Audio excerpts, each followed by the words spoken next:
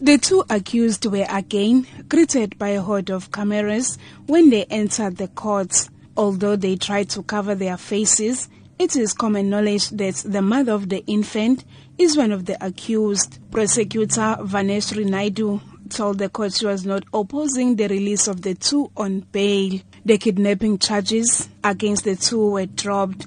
Instead, charges of fraud and defeating the ends of justice were instated. KwaZulu-Natal NPA spokesperson Natasha Ramkisinkara elaborates on the reasons for this. The NPA thought that it would be in the interest of justice to pursue charges of fraud and defeating the ends of justice against the accused, in that the charge of kidnapping was something that was fraudulently done by the accused.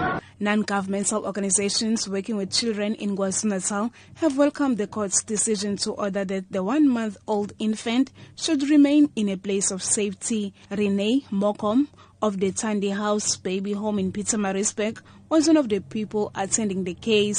Mokom says the child's rights were violated. Working with the Children's Act in my job back home, I do and am familiar with the Children's Act. And at that point, the child was in immediate danger. There were mixed reactions following the release of the two accused on bail. A concerned member of the public and herself a mother, Nomkosi Mkombe, believes the court was too lenient. I feel as if our emotions have been played with by these two people, and yet they are granted only 1,000 rand bail.